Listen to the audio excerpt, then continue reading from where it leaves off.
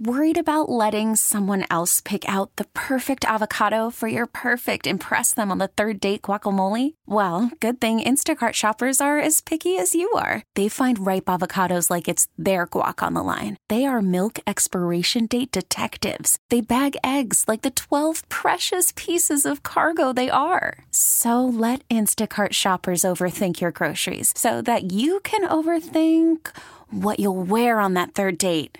Download the Instacart app to get free delivery on your first 3 orders while supplies last. Minimum $10 per order. Additional terms apply. All-star closer Kenley Jansen, we have a question. What's the best podcast of all time? Baseball isn't boring, baby. I'm Rob Bradford, and every single day I'm sitting down with the biggest names to show you this great game is the greatest game. It's my podcast. It's my passion. It's a cause I started more than 2 years ago and is now the most prolific national daily baseball pod there is. Another fact. So jump aboard the BIB Express. Follow and listen to Baseball Isn't Boring, presented by Wasabi Hot Cloud Storage on the free Odyssey app or wherever you get your podcasts. Brian Gould. Brian, good morning. Good morning, Joe. Thanks for having me on. And thanks for joining. And I should say, I sent all those requests out. Brian's campaign was the first to get back. So, Brian, I appreciate that. And my first question for you is, what made you want to jump into the sheriff's race? Yeah, thanks, Joe. And obviously we're quick to respond because it's really a challenge with the primary on us so quickly to get my message out. So I appreciate that. Joe, I've spent my life dedicated to the community. When I was 18, I joined the volunteer fire service, and I've been a fireman for 27 years now. I served 12 years on the Board of Education, and I've been a police officer now for 21 years. During my time as a police officer, though, I've been very fortunate to attend a lot of training, to be part of starting some really great programs that have helped our community out immensely. And it's just kind of in my nature that when I see something wrong or something that needs to be fixed, or someone in trouble, it's my instinct to help. And as I've watched the headlines over the past years with the sheriff's office, I think it's clear that Erie County expects better from their sheriff. Erie County expects to have a sheriff that they can be proud of. And I think that my experience and my education can really give Erie County, the people of Erie County, what they need in a sheriff. What would you say is the first thing with this current sheriff's department that needs addressing? We need to work on rebuilding the trust with our community. It just seems like that has really been a challenge over the past. The accountability of the sheriff's office. We just saw the sheriff,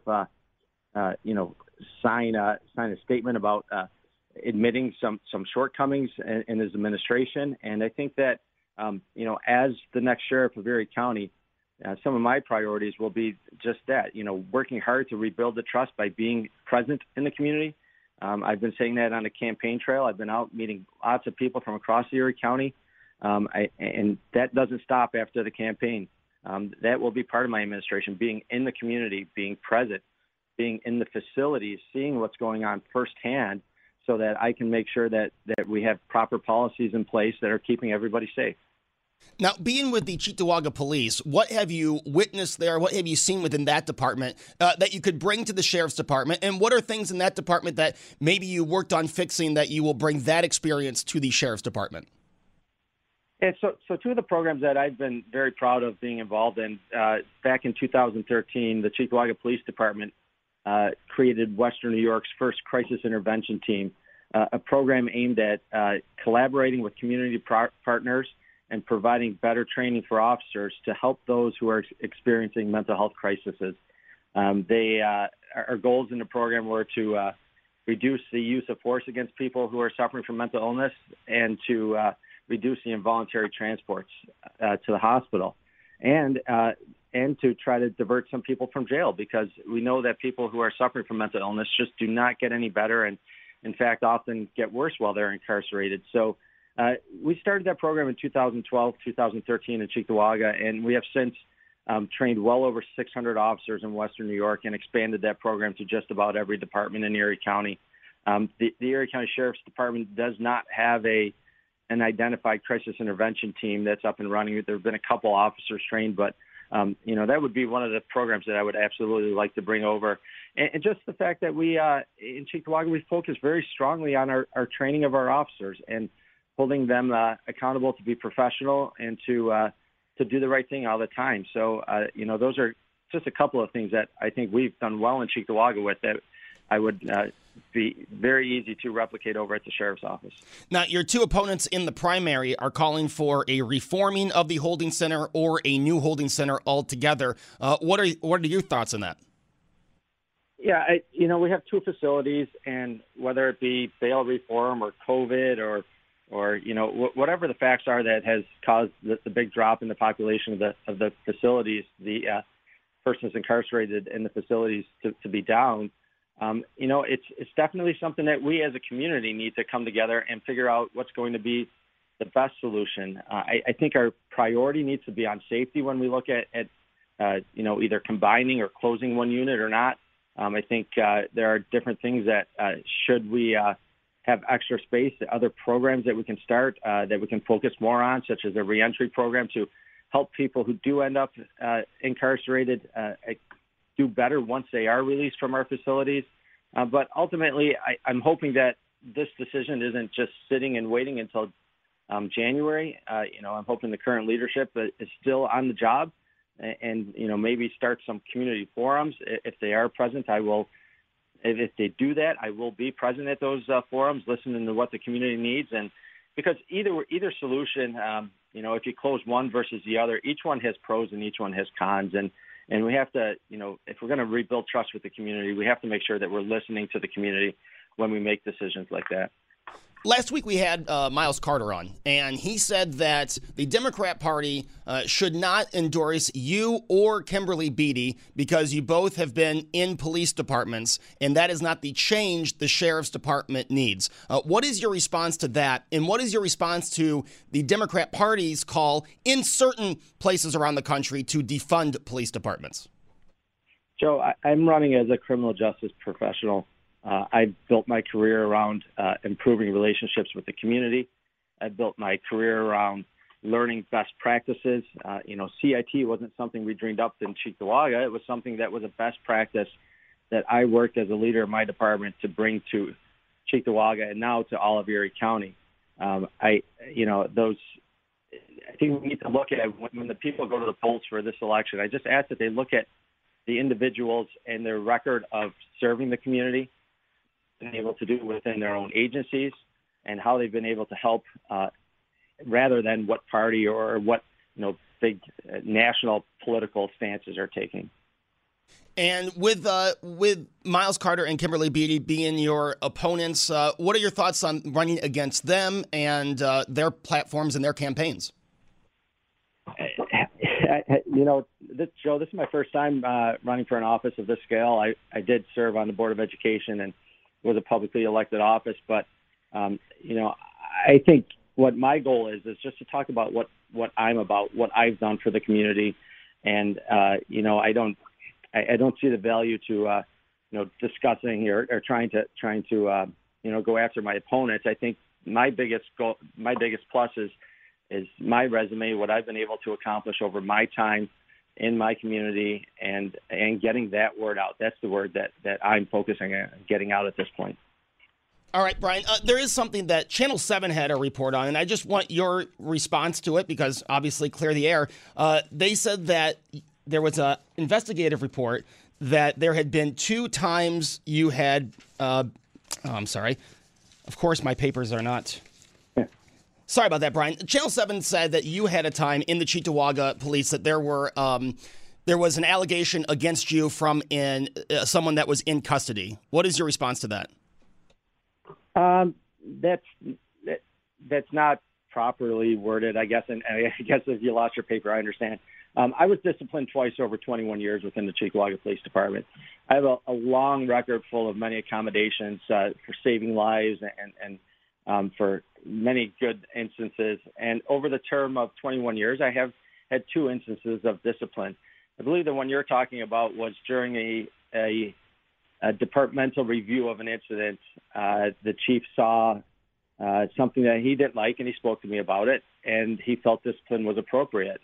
It was during an incident with a very violent individual in our cell block area who had fought with 2 officers on the street. This individual was being a challenge in our booking room as well. As a patrol lieutenant, I was in the booking room trying to assist with this individual. And as we were escorting him to another cell area, the individual turned and spit directly in my face. My initial reaction was to push him away from me. This individual was not injured at all. The individual did not file a complaint. He did not complain about, he did not reach out to us at all. In fact, I stayed present after this incident and made sure that he was well, and in fact, made sure he got the proper treatment he needed, because it was clear that he might be on some kind of drugs during this incident or something along those lines, because his behavior was so erratic.